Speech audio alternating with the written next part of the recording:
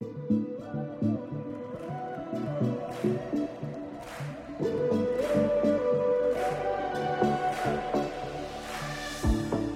night has fallen. And somebody told me, they're like, "You're from California?" I said, "Unfortunately, but I moved here. I moved here in 1992, and I was making $4.25 an hour. So I promise you, I did not make the housing prices go up at all." So this morning, anyway, so if I'm hacking or doing whatever, drinking water, cough drops, I'm gonna violate every speaking rule that there is today. There's one. All right. So, in continuing with the theme that Scott's been doing, we're going to talk about friends today, our supernatural friends. In this particular case, we're going to talk about God and Abraham, known as ultimate friends. So I looked up the Hebrew word for friend right off the bat, and you'll see it written there on the screen. So no matter what, you won't go away empty-handed today. So go ahead and take copious notes if you would. And let's start with Genesis chapter 12, verses 1 through 4. I didn't think this through about holding the mic and reading at the same time.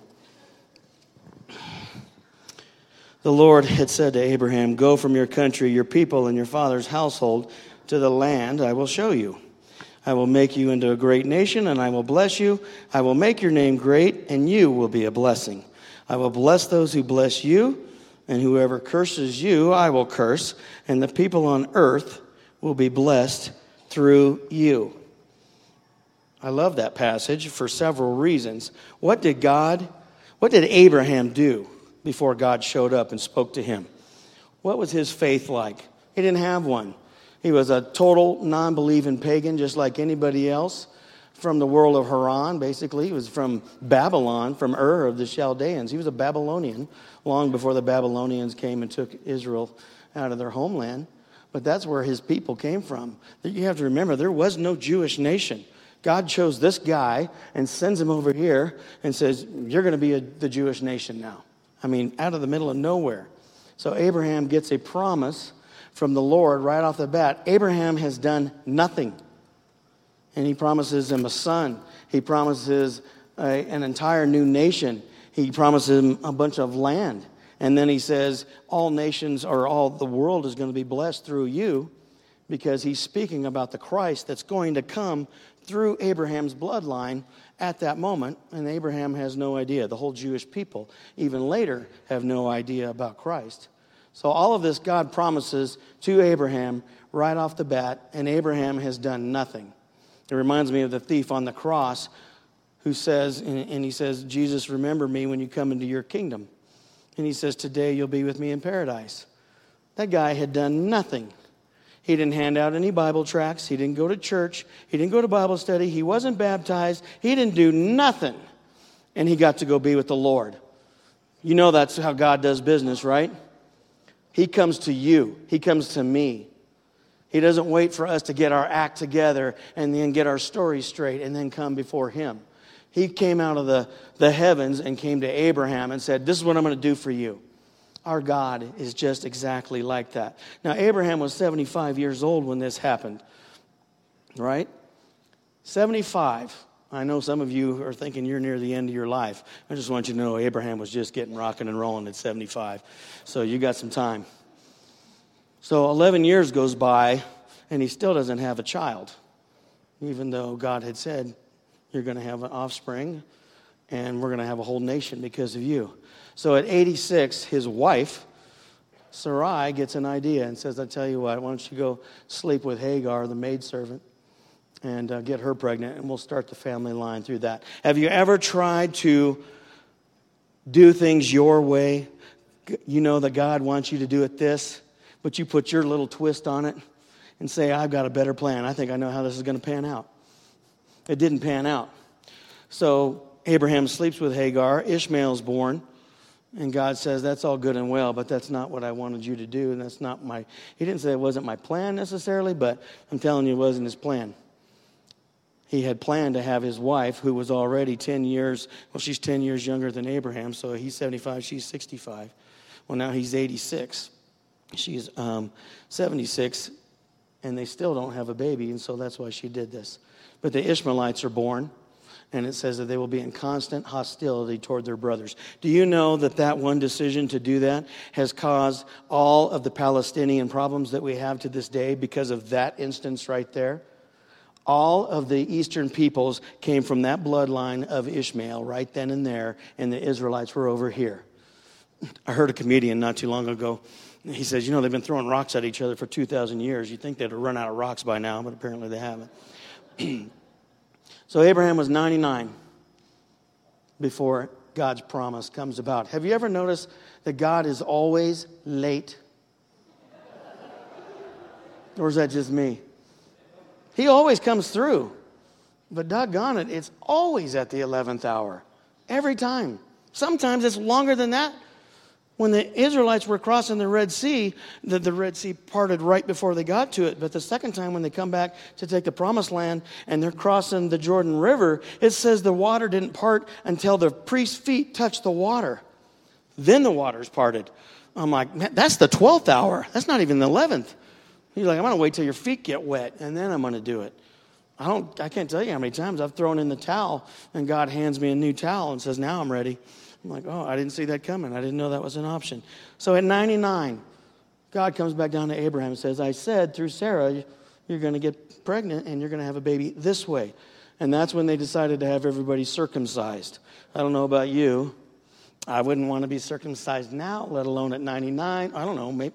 Never mind. I'm not going to go there. Chad.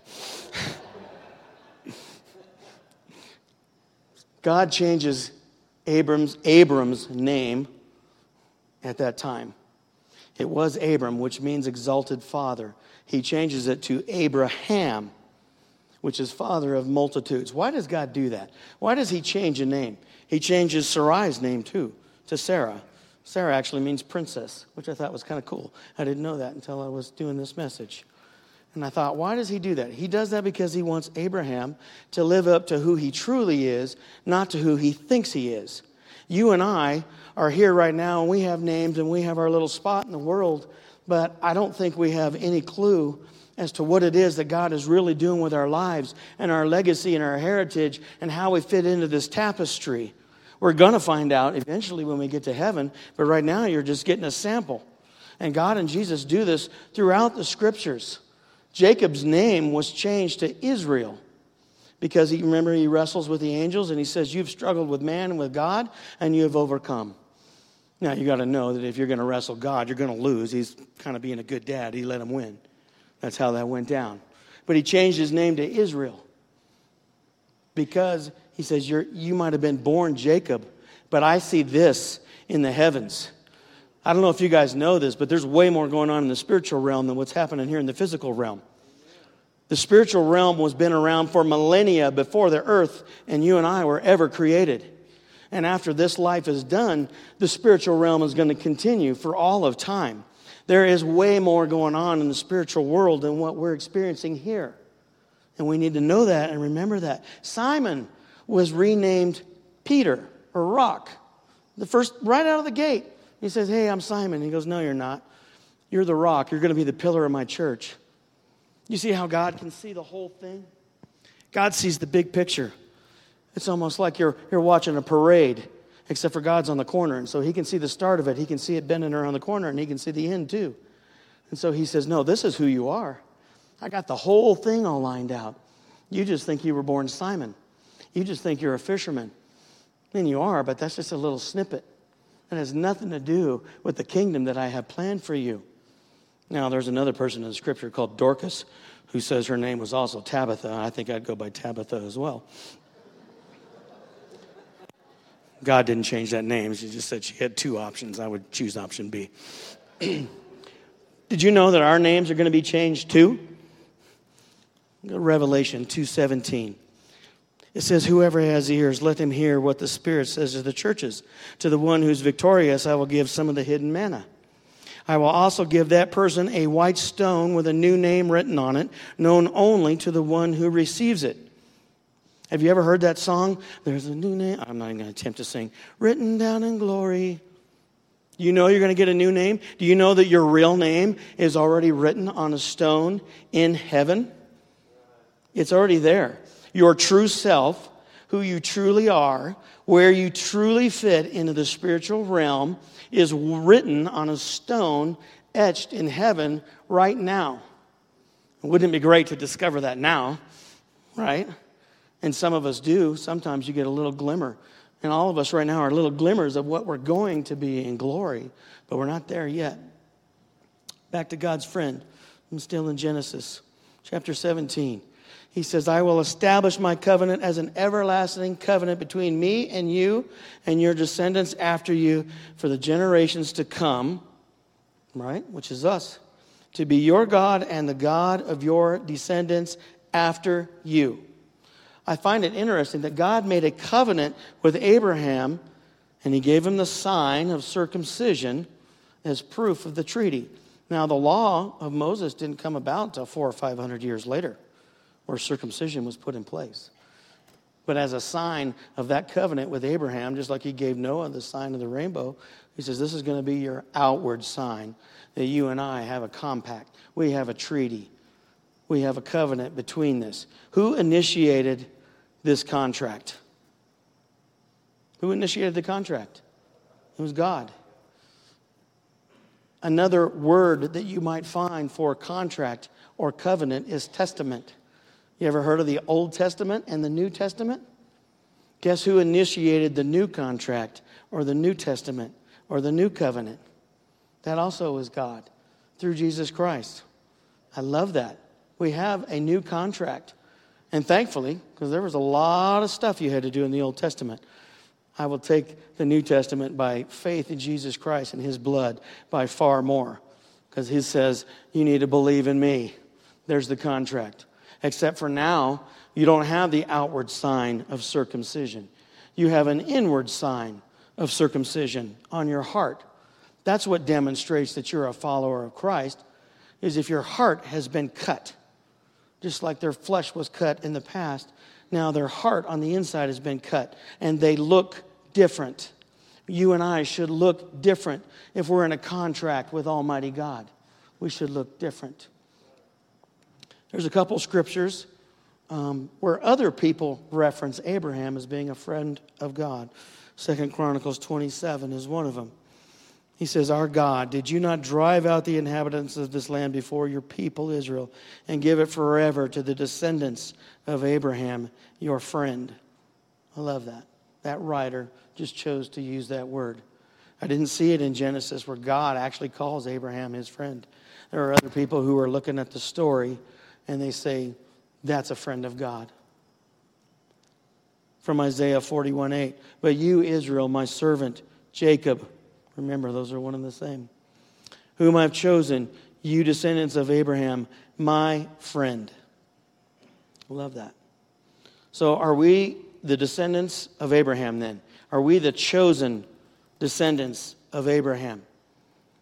Because, you know, we tend to think of this bloodline that God said that he would create through Abraham, and that your bloodline would continue, and you'd be the chosen people, and descendants after you are going to be your God and my God, and they're going to worship me. That's what he said. That was part of the covenant right on the front end. Do we need to be Abraham's descendants in order to be God's friends? Do we have to be descended from Abraham? Yes, we do, but not through a bloodline. It's not an ethnic thing. It has nothing to do with that. Look at Galatians 3:7. It says, understand then that those who have faith are children of Abraham. When God made that promise to Abraham and said, I'm going to bless the nations through you, it's going to be through faith in Christ. Even though Abraham didn't know what Christ was, he was putting his faith in God Almighty, and we are descendants of that through that promise. The promise is the same, but this is a spiritual rendition, not a bloodline rendition. It's not physical, like many things were in the Old Testament. They were signs pointing us to what was to come. In the Old Testament, you did things physically, but they had spiritual ramifications. When they put the blood across the doorpost at Passover, right? That was a physical thing that they did, but it was pointing towards Christ and him passing over us and our sins later on. Just things like that over and over and over again. Everything in the Old Testament points towards Christ. All of it. In the Old Testament, you had to be circumcised as proof that you were a descendant of Israel. And as I said, today, it's more about your heart. Has it been cut? Do you know that we are the true Israel through faith in Christ? We are Israel. When he talks about the new heaven and the new earth and the new Jerusalem and the city of Zion, and that we're going to be a part of that. We are Israel. Now, there are some folks ethnically from Israel who are going to be there too. It says in Revelation that every tribe, every nation, every language, every culture, every little speck of every little blood cell from anybody, anywhere around the world is going to be represented in heaven. Everyone. Somehow, some way, that message is getting to those folks. In the remotest parts of the world where they say that there's unreached people groups. Guess what? Somebody's going to be reached in one of those groups, if not many. And we're going to have a little rendition here later when I'm done. You're going to hear from some different cultures and some different spots around the world. And I love that the message of Christ is making its way around the globe even as I speak. I just had a relative tell me while I was home at a reunion that he did not feel worthy of God's love. So in my normal Rob self, I lovingly said, "You're not." None of us are worthy. That's the whole point. If you were worthy, you wouldn't need Christ. Right? Everybody sitting in here is unworthy. That's why we're sitting in here. I don't come to church because I'm godly. I come because I'm not. All right, maybe it's just me, but we're not worthy. He makes us worthy through his blood, period. And that's not a one-time shot, by the way. He made me worthy on the front end, and I appreciate that. He made me worthy this morning, too. He's going to make you and I worthy tomorrow as well. Not in and of ourselves. He's making us worthy. In and of ourselves, we would go nowhere. It says in Hebrews 11, by faith Abraham, when called to go to a place he would later receive as an inheritance, obeyed and went, even though he did not know where he was going. Have you ever found yourself in a place where you're like, Lord, how did I get here? What happened? What series of decisions led me here? I've thought that twice in my life. Once was in Baghdad, Iraq, and the second time was in Pueblo. Every time I make a Pueblo joke, Kent Gordon's parents are right down front. But I think they're not here today, so I think I'm good. When you're not sure what you're doing and how you got there and what you're supposed to be doing and what the heck the Lord is doing, because remember, he's coming in late, do this. Go by what he's already told you in the black and white. He's already given you some direction, if not 99% of it. He doesn't necessarily say, all right, turn left or turn right. Sometimes he does. But often he just said, I just told you to turn left or right, and if you're walking with me, either of those decisions are good because you're walking with me. That's what it says in Isaiah. Or whether you turn to the right or the left, doesn't matter. Walk with me. He goes, your ears will hear a voice behind you saying, this is the way, walk in it. So you don't have to worry about that. I love that. Start with what God has already told you in the black and white. And 99% of your life is already figured out, and you don't need to worry about what to do. It's not about buying houses and cars and should I get that jet ski or that RV, right? You can certainly pray about those things, and I would. But that's not why we're here, folks. We're here to walk with the Lord and die. There. Now, if you don't feel encouraged, that was free. All right? And if you're stuck and you're not sure what to do now because you haven't heard from the Lord in a while, here's principle number 2 to think about. Go by what he last told you. If you don't know what to do next, what did he tell you last? And if he hasn't changed his mind and he hasn't said anything new, then keep doing that. Right? I hate my job, I hate my life, I hate my boss. But the Lord told me to stick with it. And a week later, you're like, I still hate that person. It's not godly, by the way. But keep staying there. If he's telling you to stick with it, then stick with it until he tells you otherwise. I know that I had a cabin in an RV park I wanted to sell so bad. I could have, in the name of the Lord. I could have slit my wrist any other day. I couldn't take it anymore. And my wife and I got before the Lord and had some silent prayer. And he said to stick it out. And I'm like, no, Lord, that's not from you. Even though we both got the same message. I wanted to do like Sarah did and kind of take it into my own hands and twist this thing up. A year later, I finally got rid of it. It was 6 years total, I got rid of my misery. It took 6 years. Sometimes God will relieve your pain in 6 minutes. Some of you have been going through pain for 20 years. It doesn't go away fast. It's on God's timetable. By faith, Abraham, when God tested him, offered Isaac as a sacrifice. He who had embraced the promises was about to sacrifice his one and only son. Does that sound familiar? When you look at the analogies between Abraham and him offering up Isaac as a sacrifice, it is very similar to what God goes through with his son Jesus. Very similar. They both are when Abraham was bringing Isaac to the top of the mountain and his son says, hey, where's the sacrifice? And he's like, the Lord will provide it. Who's carrying the wood? Isaac. Who carried the cross to their own sacrifice? Jesus. And I mean, it goes on and on and on. I wasn't even looking for these comparisons. They just happened to stick out at me this time as I was going through this. I thought, this is awesome. So that begs the question. It says that he had embraced the promises. Are you embracing the promises of God? Do you have any promises that you're embracing? Has God told you anything? Or are you just fumbling along? Do you have something that you're holding on to?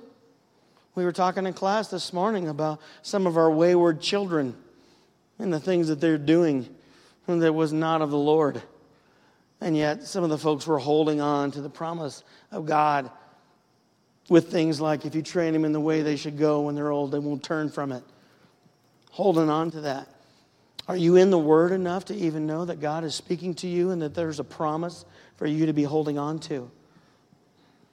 I guarantee you that God has something to say to each and every one of you, just like He does me. Sometimes it's very, very encouraging and loving. Other times it's kind of like an arrow between the eyes. It stings a little bit. But you know what? It's all love.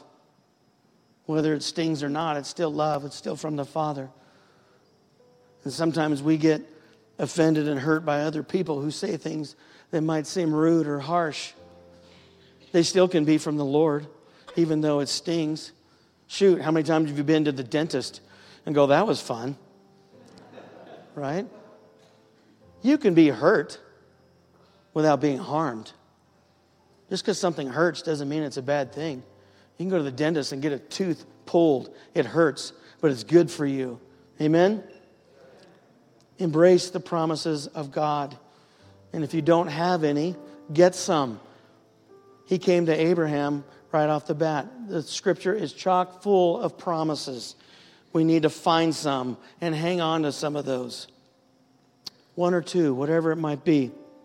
It says in James 2:23, and the scripture was fulfilled. It says, Abraham believed God, and it was credited to him as righteousness, and he was called God's friend. All he did was believe God. That's exactly what the thief on the cross did. All he said was, remember me, Jesus. And Jesus said, okay, that's it. That's where we start. I'm not saying that's the only thing that you have to do in the Christian life, but that's where you start. If you want to be God's friend, believe what He has said to you. Believe what He has said about you. Remember, you have a name etched in stone in heaven. That's who you truly are. Not all of the stuff that we're doing here. Not all of the problems that we have and all of the sin and all of the stuff we're trying to get rid of. That's part of it. But He has a new name for us. We're going to be called to eternal glory and be where we truly belong. That's why there's songs on the radio today that are like, I'm not home yet. I'm getting there. We just need to remember that. It's written on stone. Lastly, is to act on it. If you believe something like Abraham did, Abraham didn't just believe God. He got up and went. So if you believe the Lord with what He's telling you, then act on it. Do something about it. Don't just sit there. That's what true faith is. You know, the demons believe in God too. They believe, and it says they quake in their boots. Just believing the existence of God and believing that I like to go to church and believe in this, that doesn't do nothing by itself. What matters is when you act on it. That's when the rubber meets the road. So let's do something about it. Maybe you're here today and God has poked you in the heart and you feel like acting on it and you want to respond. As the band plays this last song, we've got elders up front here. We've got other leaders in the church here that would love to pray with you. If God is telling you to act on that faith because you believe in the Lord, that's considered righteous. But if you want to act on that today, why don't you come on down as the band plays this last worship song. Let's pray. Lord, thank you so much for this time. Thank you, Lord, that you are the one who takes the initiation. You start the contract. You start the covenant. Lord, you do the things that you need us to do. You step forward first. And Father, you only ask that we say, okay, that we respond to what it is that you have for us. Would you help those here, Lord, who may have known you for a long time to step out in faith?